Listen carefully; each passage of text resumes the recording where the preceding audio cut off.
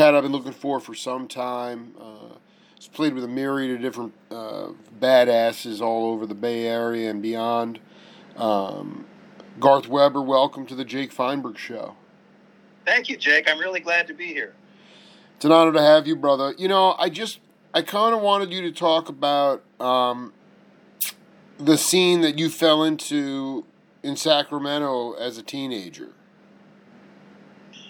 Oh, no. You've got me confused with somebody else. I was born in Sacramento, but I... Okay, so you moved out and you left. You didn't live there. I didn't live there. We lived there for maybe 6 months or a year. So where did you gravitate to? Well, when I was 10, we moved around the country. My father worked for the Rand Corporation, and we were like a military family. So we moved from Sacramento to San Francisco. And this is all in the space of maybe 3 years. Then we went to the East Coast, lived in Syracuse, New York, Shirley, Massachusetts. Then we moved across the country to Tacoma, Washington, where we lived until I was 10. And then my parents split up, and my mom and my sister and I moved to my mother's family's farm in Boulder, Colorado, and that's where I really grew up. Wow. So, I mean, you need to tell me what the scene was like in Boulder. I mean, that is...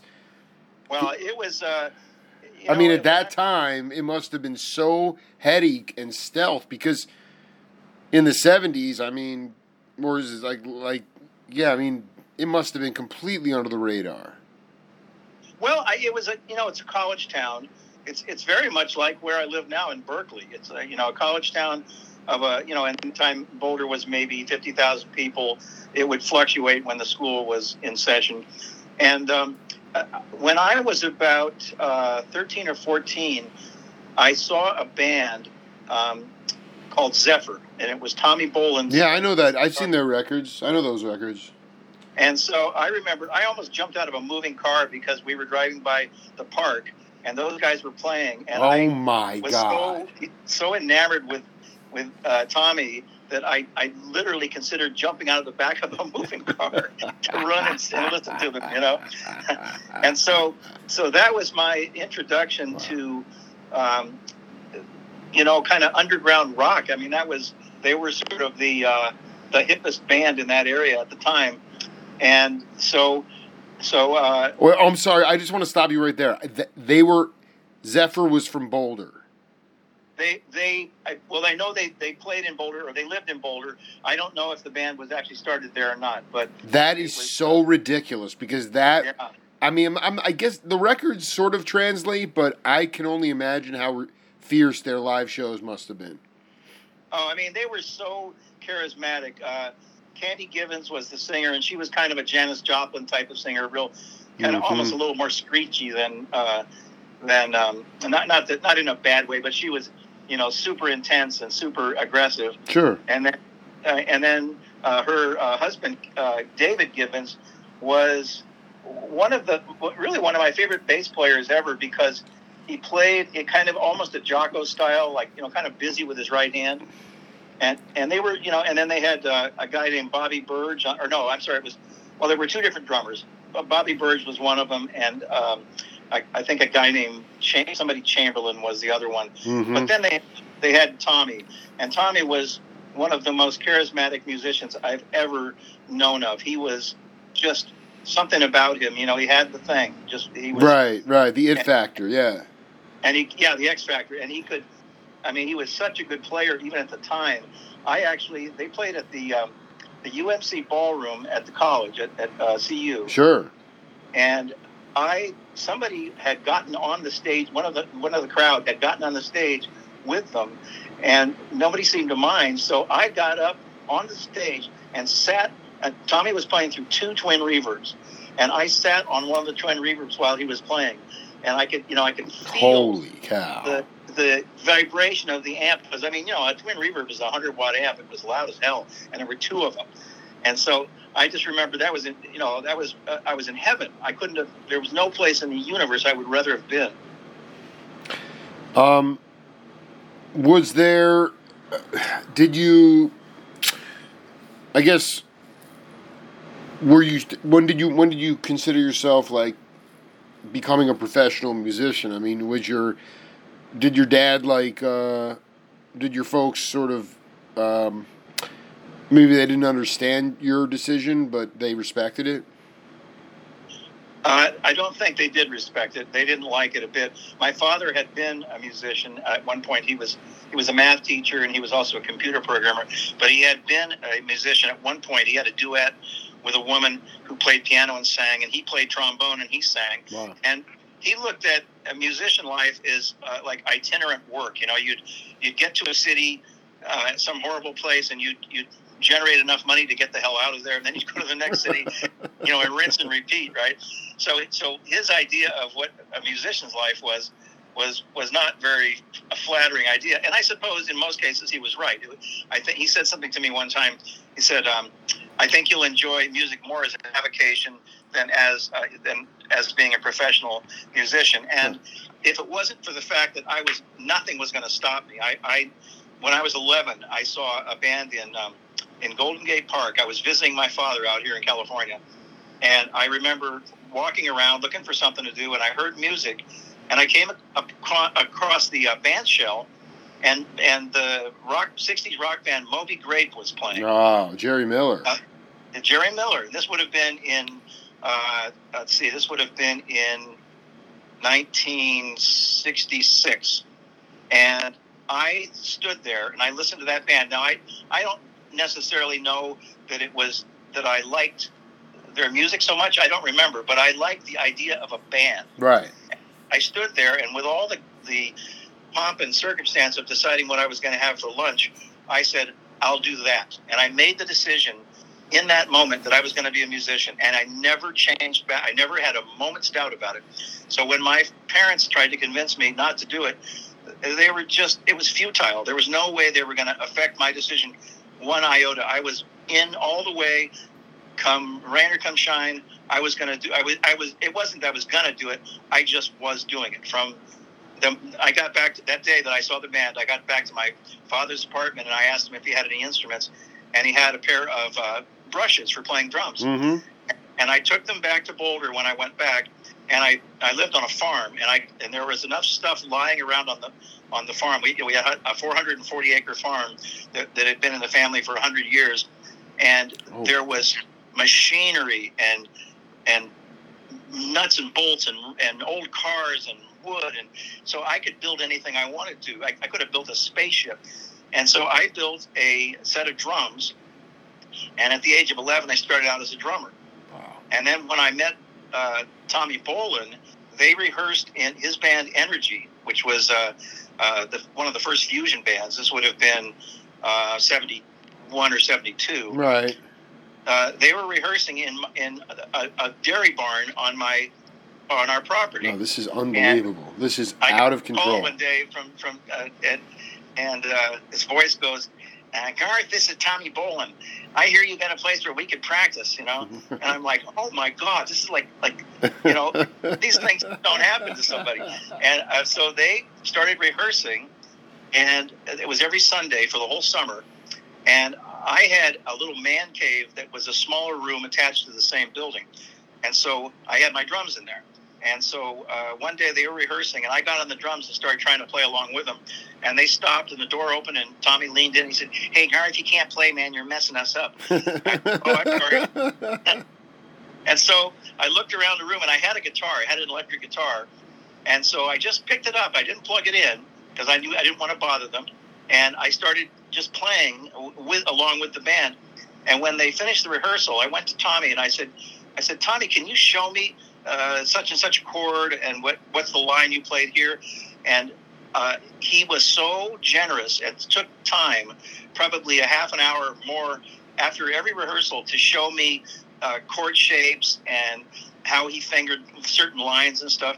And of course, I'm sitting in this dairy barn, 3 feet in front of a Marshall stack. Wow. And I'm paying attention to every single thing that was going on in the room. I knew, I understood how a Leslie speaker worked because I was sitting right next to the keyboard player, and I was watching him change speed from Celeste to tremolo, and the bass player had an acoustic 360, which was a very interesting bass amp, and So I was like hawkish about paying attention to every single thing that was going on. So I was learning what it was like to be a band leader, because Tommy they'd start the song and he'd say, no, listen to the riff, man. And so I understood how you could coach the band into playing the right parts and recognize that something wasn't quite right because his ears were so good. So that was invaluable, because I was learning how not just to play the guitar, but how to be a band leader and how to be a member of a band.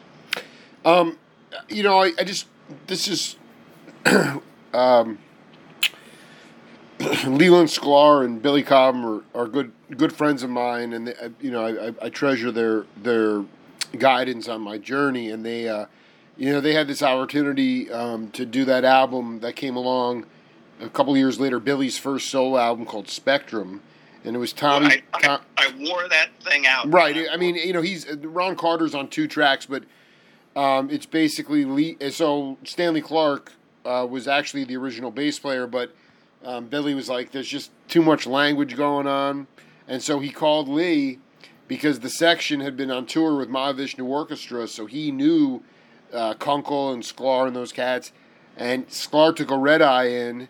And what Lee said was, and this is getting to my question, is that because it was Billy and Jan Hammer and Tommy Bolin and Sklar, it was more of like a rock fusion album than it was a jazz fusion album. And right. I wanted you to, like, even in those younger days when he was shedding with you 30 minutes after the rehearsal, did he come at it from, obviously the jazz emanated from the blues, but he was more of a rocker than a jazz. Do you think he could have played bebop and things like that? I don't know if he... he may not have wanted to, but I just wonder about his dexterity, Well, he had chops, but he was a guy who got the most out of the chops that he had. I mean, he didn't have McLaughlin's kind of chops or anything. Right. And he didn't have... looking back on it, he had a very limited knowledge of scales. But what he had was an aesthetic that everything he played sounded good. The phrasing and his technique was so clean, and he had these rhythmic, fairly sophisticated rhythmic ideas, and he had a great tone. So he just maximized what he had.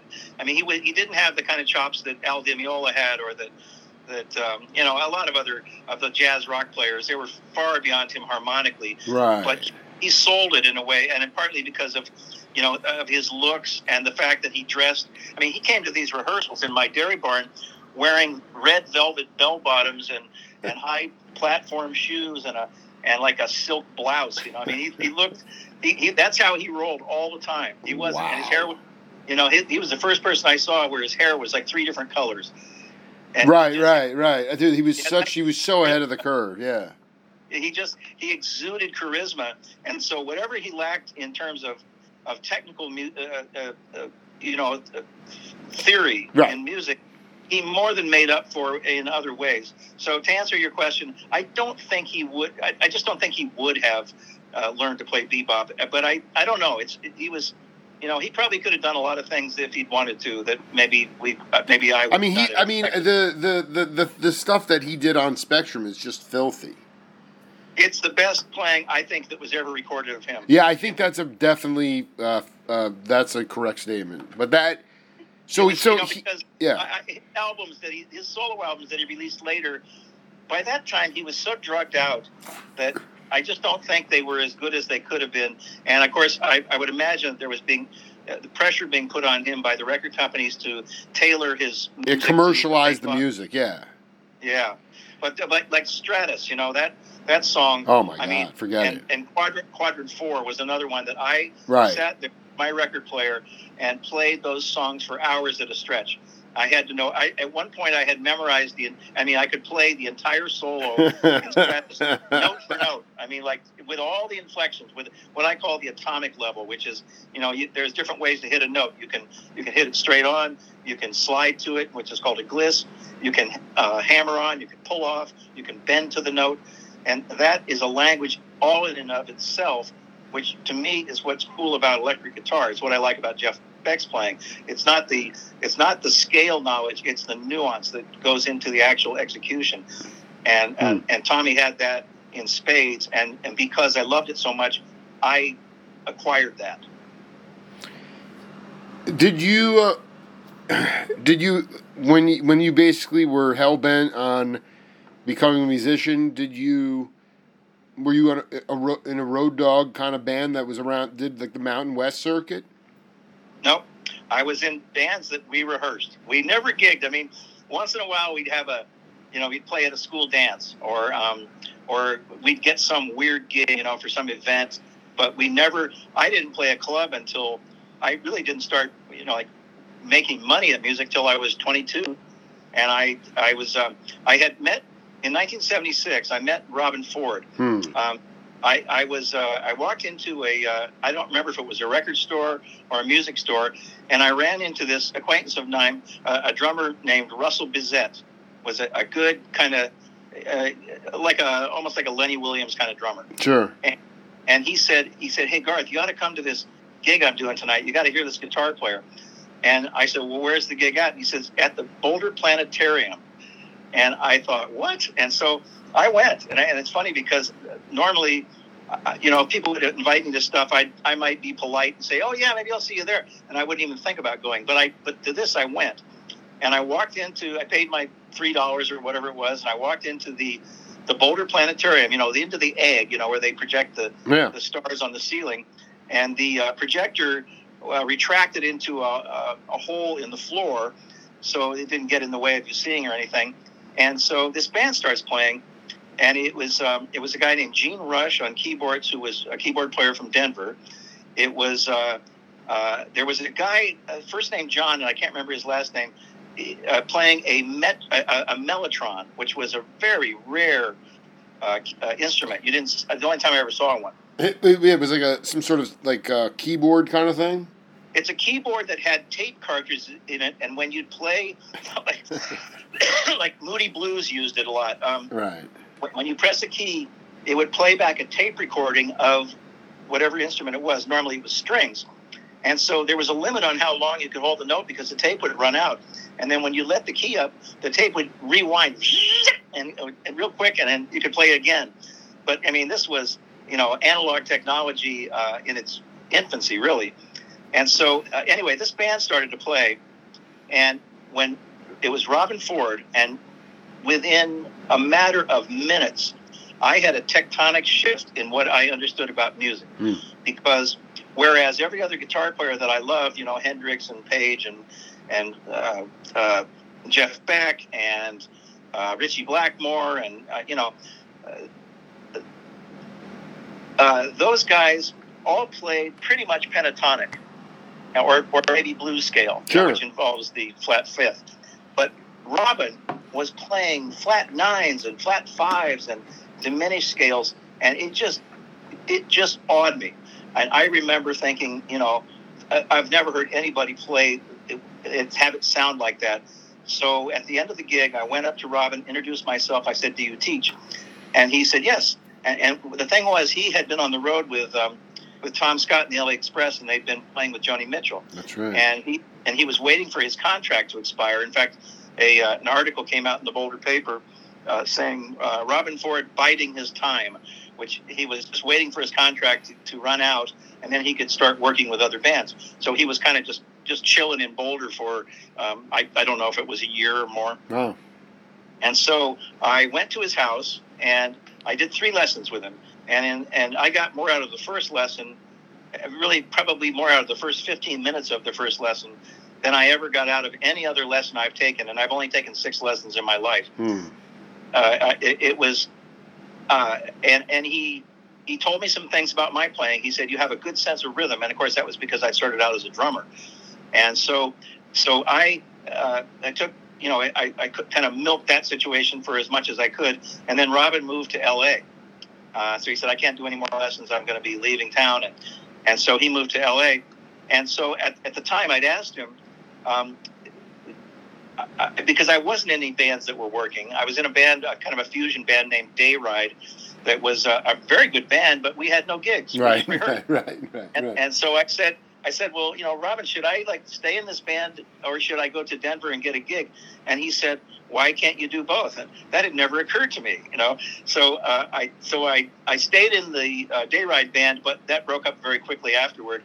And I went to Denver and I got in a band, what we called a middle of the road band. It was kind of like a band that played current music. We played some Doobie Brothers and Gordon Lightfoot, and we also played, Mac the Knife and stuff. It was trying to appeal to all ages, and it was actually a pretty good little band. And we ended up we toured around northwestern United States. We played up in Oregon and Idaho, Washington, but mostly we stayed around Denver.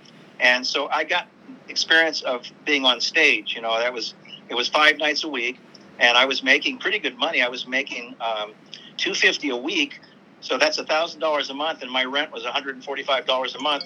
And in those days, gas was like 30 cents a gallon, right. And electricity bill was like $1.99.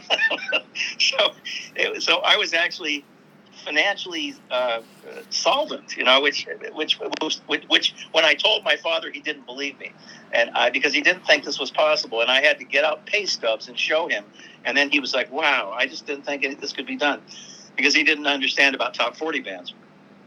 And so I did that for a few years, and then I realized that there was no upward mobility. There was no, at that time, I didn't know of at least any kind of an original music scene in Denver or Boulder.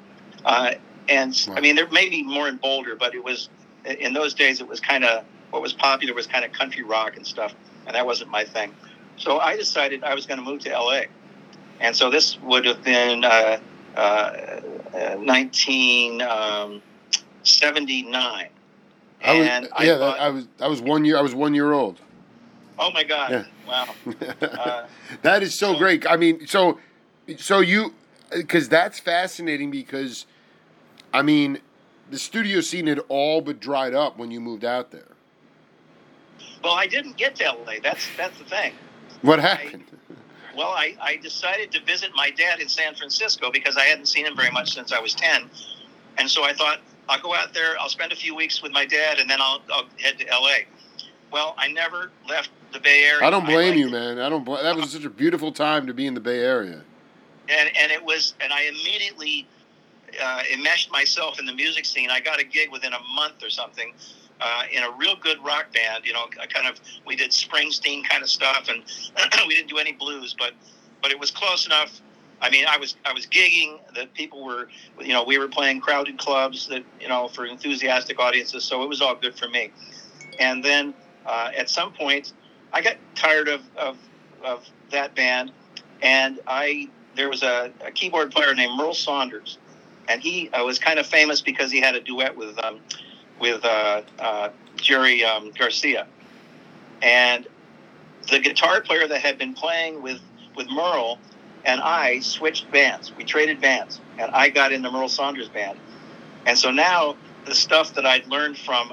Hold on. Time out for a second, because this is so classic. Because I've interviewed Merle Saunders Jr. and Tony, and Merle's his spirit is deep in my soul on this journey. I've interviewed guys that had played Calvin Keys and Michael Howell and all those cats. So Chris Hayes was in the band in '76. Then he went to Huey Lewis and the News. So who did you trade with? Who were you trading with?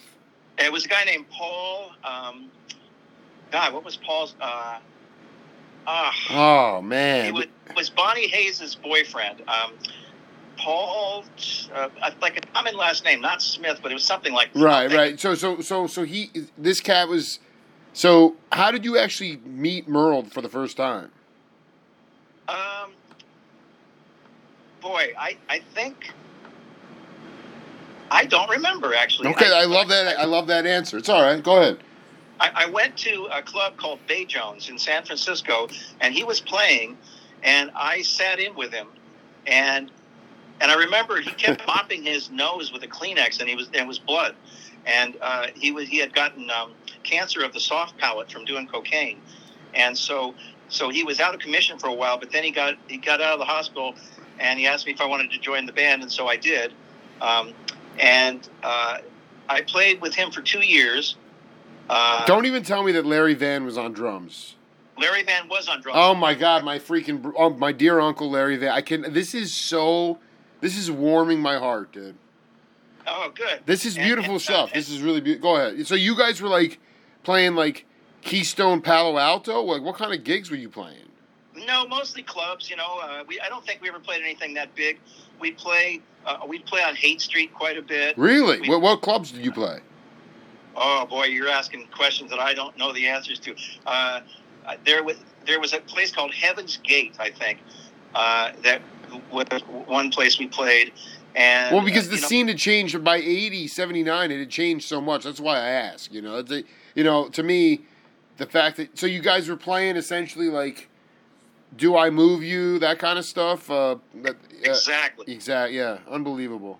And shuffles and that sort of thing. Oh. We opened up for Jimmy Smith at the Eli's Mile High Club in Oakland. Oh my God! Are you kidding me, dude? I would have paid $1 million to see that.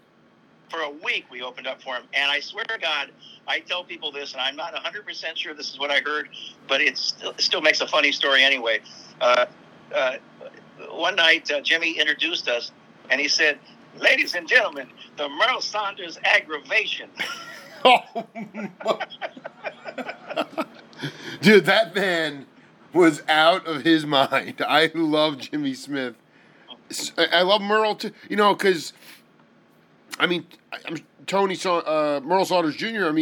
They on the weekends, Cannonball or Miles, those cats were hanging with Merle. Merle was super close with Cal Jader and all. I did a great interview with Johnny Mathis, and he goes back to the original Haight-Ashbury before it was the one we all came to know. Him and Merle are in like a band playing sock hops with like vibes, keyboard, upright bass. This dude was. He never was like Mr. Chops, but again, that charisma, But and he knew how to sell it. He just knew how to. Yeah, right. To look like he knew what he was doing, and there were times when he was playing beyond his chops, but I didn't know because he was my conduit into what little jazz I do play. Because I had taken some lessons from Bruce Conti from Tower Power. Oh man, my dear, I did such a great interview with him. Rest in peace. What a beautiful cat. I know. I saw. I looked through your interviews tonight, which I just was scrolling and scrolling and scrolling. I know. It just goes never ends, dude.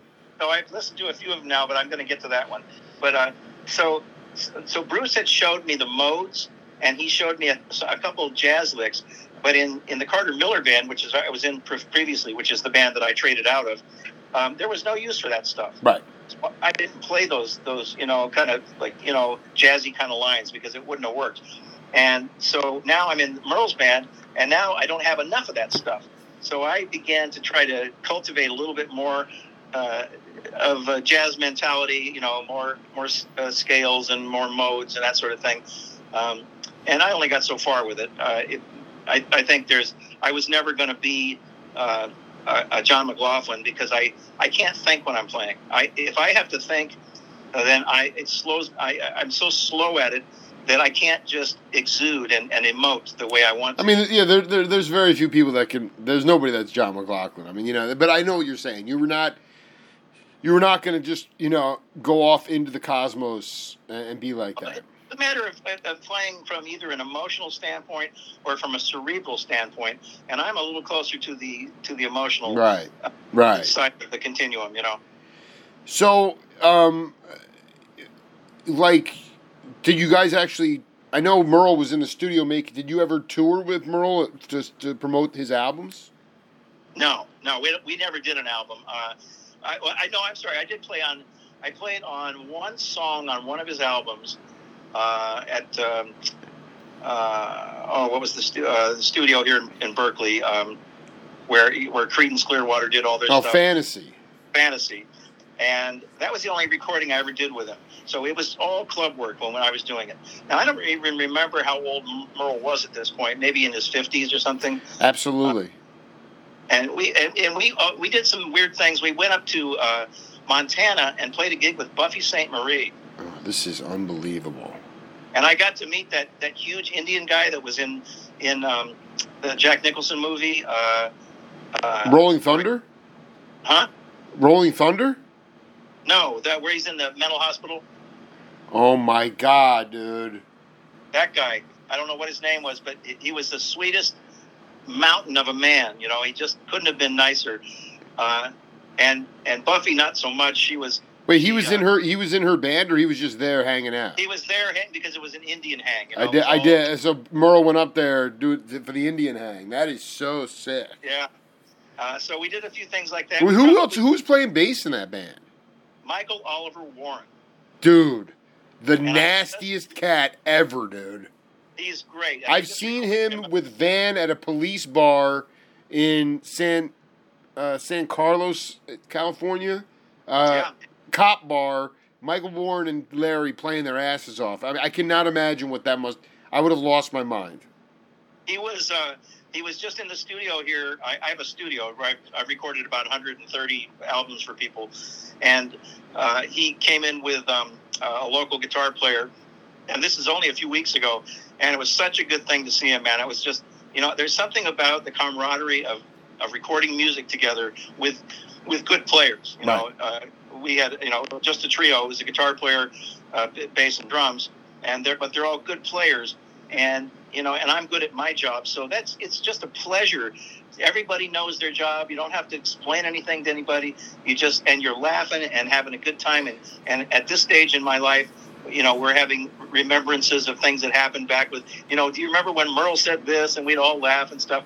So that it's just, it's such a pleasure to have the body of experience I've had from 43 years just here in the Bay Area of working every day with musicians. And, I was thinking the other day that I haven't failed to play music one day in the last 43 years. I mean, in fact, back before that. Right. Every single day I play music.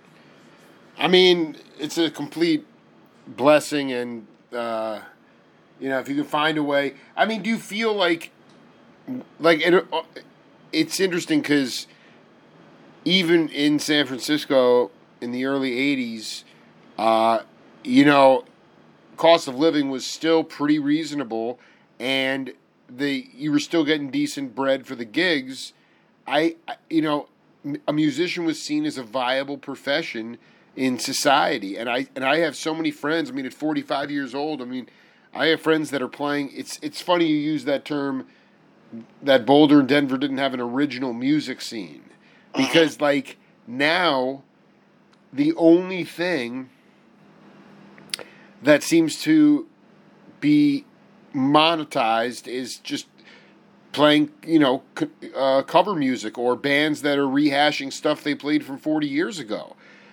Where I was just with Jerry Cortez from Tower of Power in the late 70s when he was in Santa Cruz. The club owners were like, "Yeah, we don't want to hear those covers. We want to hear your original music, man." Wow. And it was like, and people came and were singing these tunes. And the band didn't even have a record out, so it's changed so much. I listened to the reason I even. I'm glad you've stumbled on my show, dude. Well, and it was the Patrick Ford episode with somebody with whom I have lots. Oh my God, legendary cat. And so Pat said something interesting. He said, I don't think that. I think the way he put it was that music is the blood of people anymore. He said, it isn't fulfilling the same purpose that it used to. And then you said something like, it's kind of being used for background music and that sort of thing. And it occurred to me that I know people people I really like, who I never hear music coming from their house. They don't talk about music. They're not interested in music as far as I can see. And I mean, in my generation, if you didn't have a set of bookshelf speakers and a tuner and a bunch of records, then something was wrong with you. Yeah, it's really, it's just the way people talk about music. I mean, even a lot of these big shows, their performances, it's not true burning music where it had a soul relevance. And a part of that had to do with, you'd roll up in these towns or cities, and if you were on tour, you'd be there for 5 days. Back when Mike Finnegan, my dear late uncle, with the with the Surfs, they'd be at a club for a month. So you start to see regular people, you start to have friends, you start to have connections, and it just sort of rolls. I mean, and then so the touring circuit in this country, which has never been great, but and with COVID, it got emaciated. So it's just. Yeah. But the way people are also absorbing music, I mean, let's face it. I mean, you basically lived a good majority of your life as someone who was taking in information auditorily, and like my kids and people like that. They I had a TV. I didn't have cable till I was like 13. When I went to college in the late 90s, there was dial-up modem. So just that interface now is separating the spiritual qualities of music and the ability to have complete descarga and spiritual discharge and healing from it. Yeah, I'll sometime we'll have to talk about the healing power of music, because I have a whole. Oh, dude, please riff, dude. It saved me, man. Yeah, I mean I guess at the risk of alienating some people, I'll say that when Donald Trump was voted in as president, I cried. And the next night I got to my gig, and the bass player came over to me and he said, "Are you all right, Garth?" And I said, "Yeah, why do you ask?" He says, "You just don't look like your normal self." And I said, "You know what? I'm not really okay." Right. But by the end of that gig, I felt like myself again. The music somehow made it okay to be joyful again. Right. And so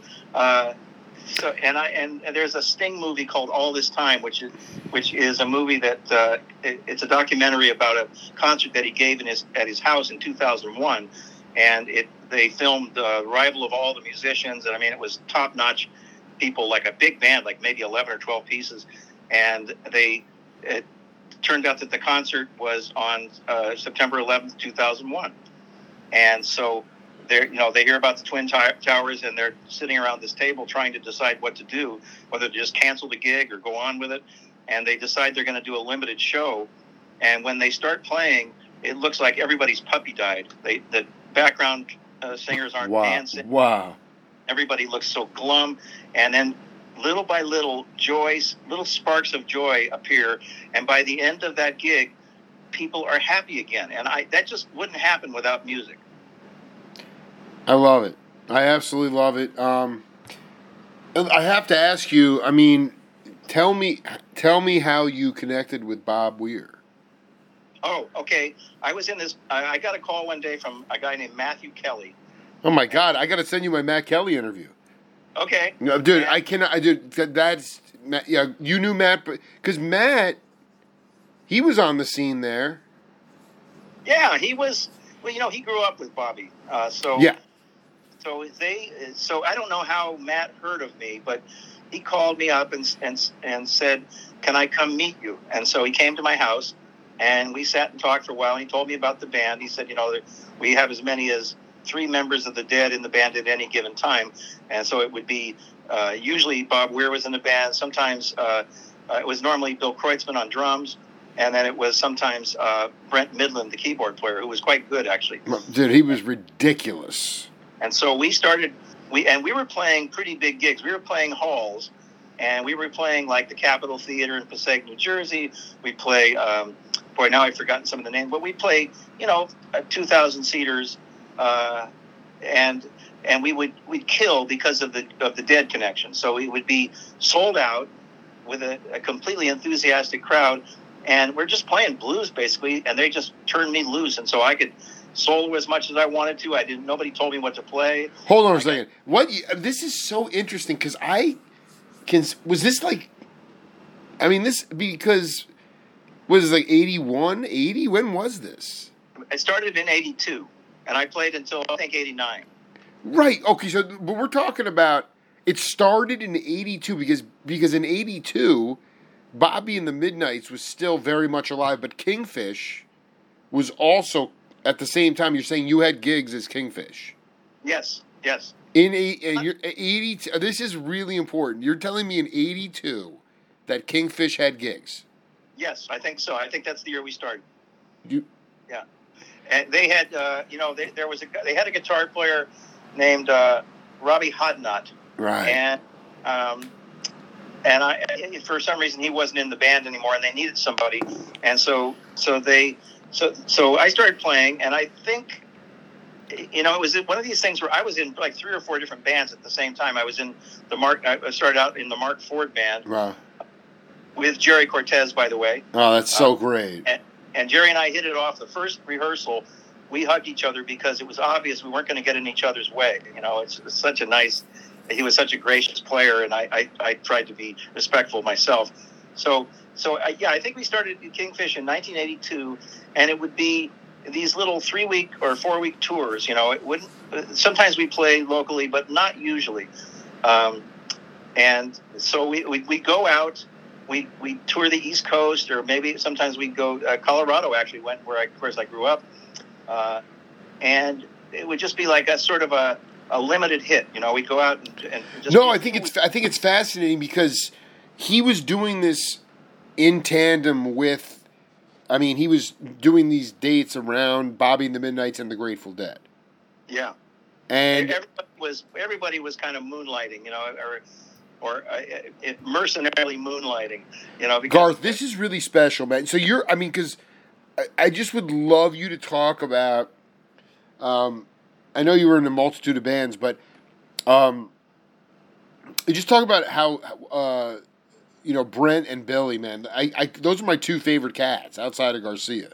I mean, I love both of them so much. And did you guys have a good time on the road together? Was it fun? I mean, because those guys were never into, even though they weren't playing, sophisticated music per se, they were never into playing the same song the same way once.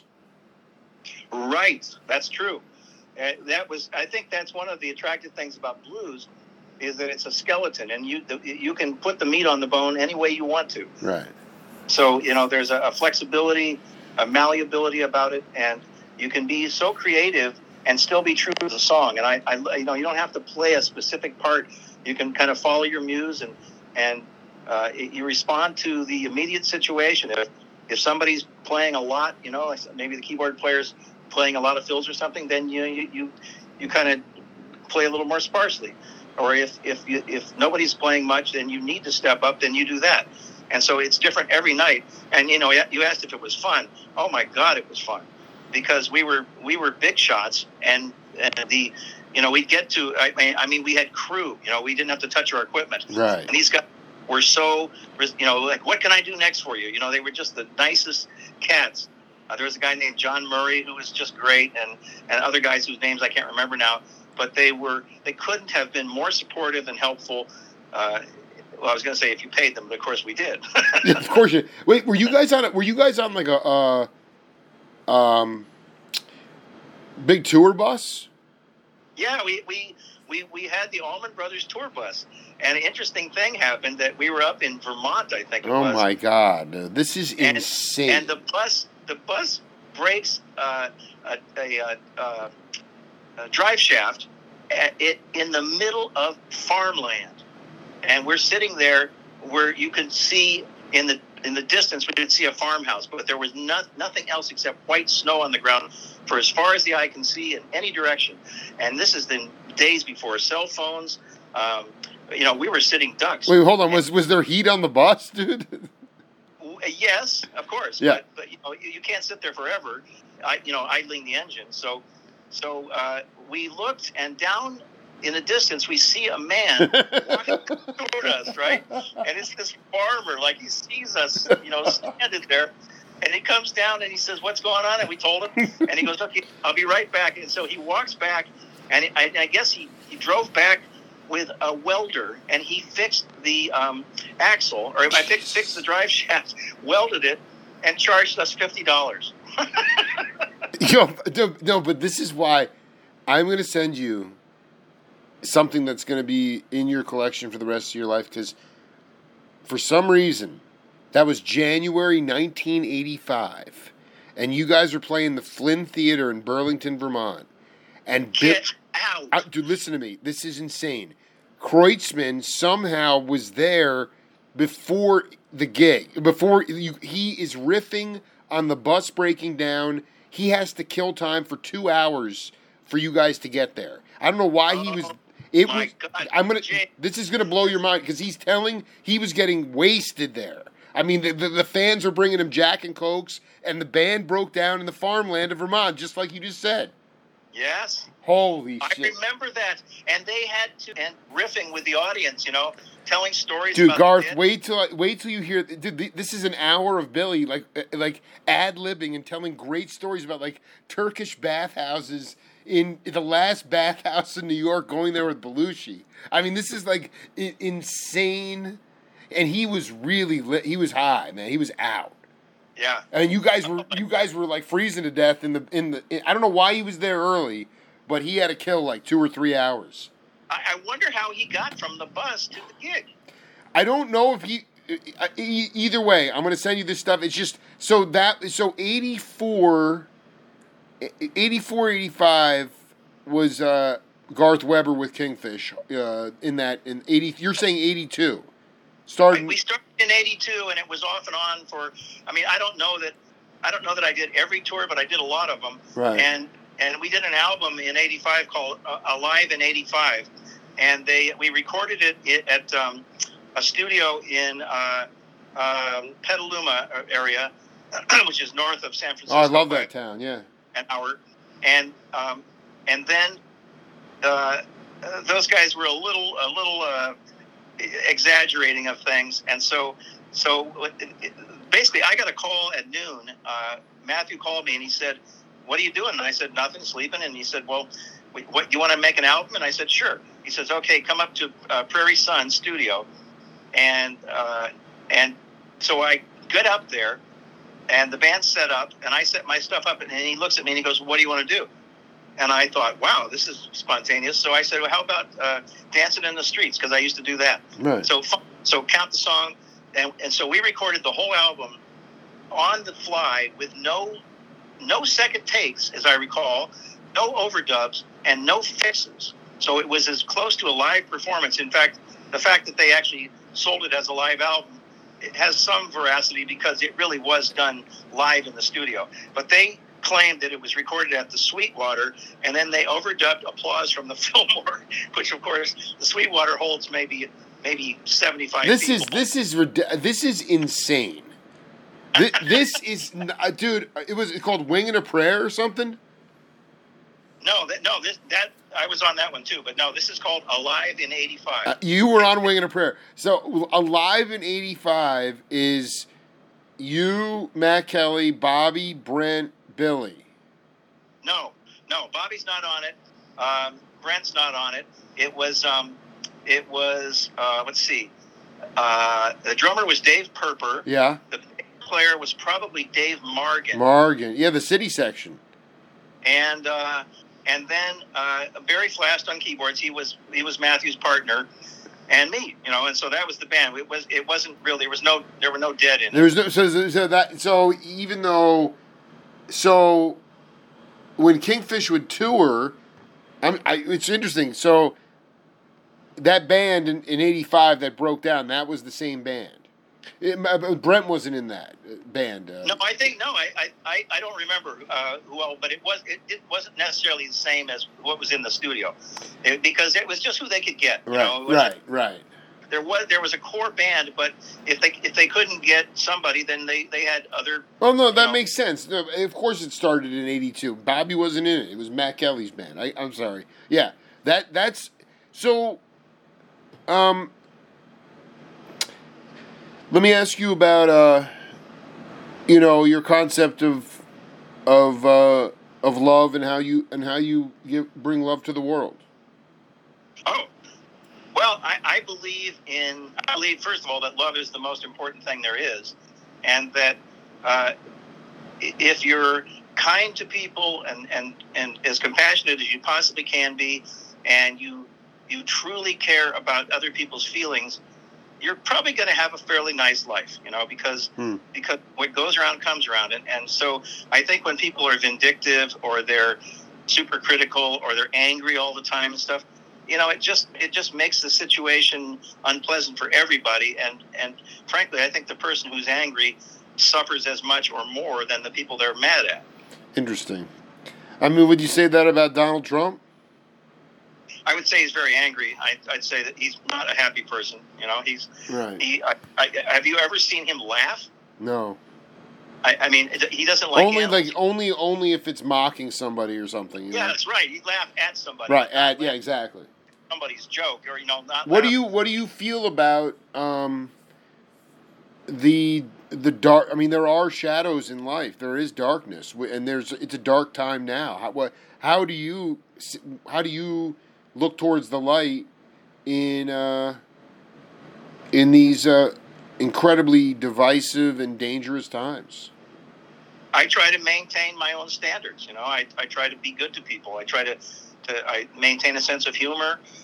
Try to be understanding of people, and with the understanding also that there are people who are going to try to hurt other people. And I think when you don't dip your toe in that river and get caught up in revenge and getting even and trying to get over on people and try to win, right. I have no interest in that stuff. That isn't what pays. I am much happier when people around me are happy, and as I said before, the joy of creating something together that didn't exist before in the recording studio. You don't need to fight. I mean, I learned a long time ago that basically you can do that, and you can make good recordings and not get in an argument with people. So it's I think I'm distracted here for a second because I see somebody out in the back of my house giving me a package.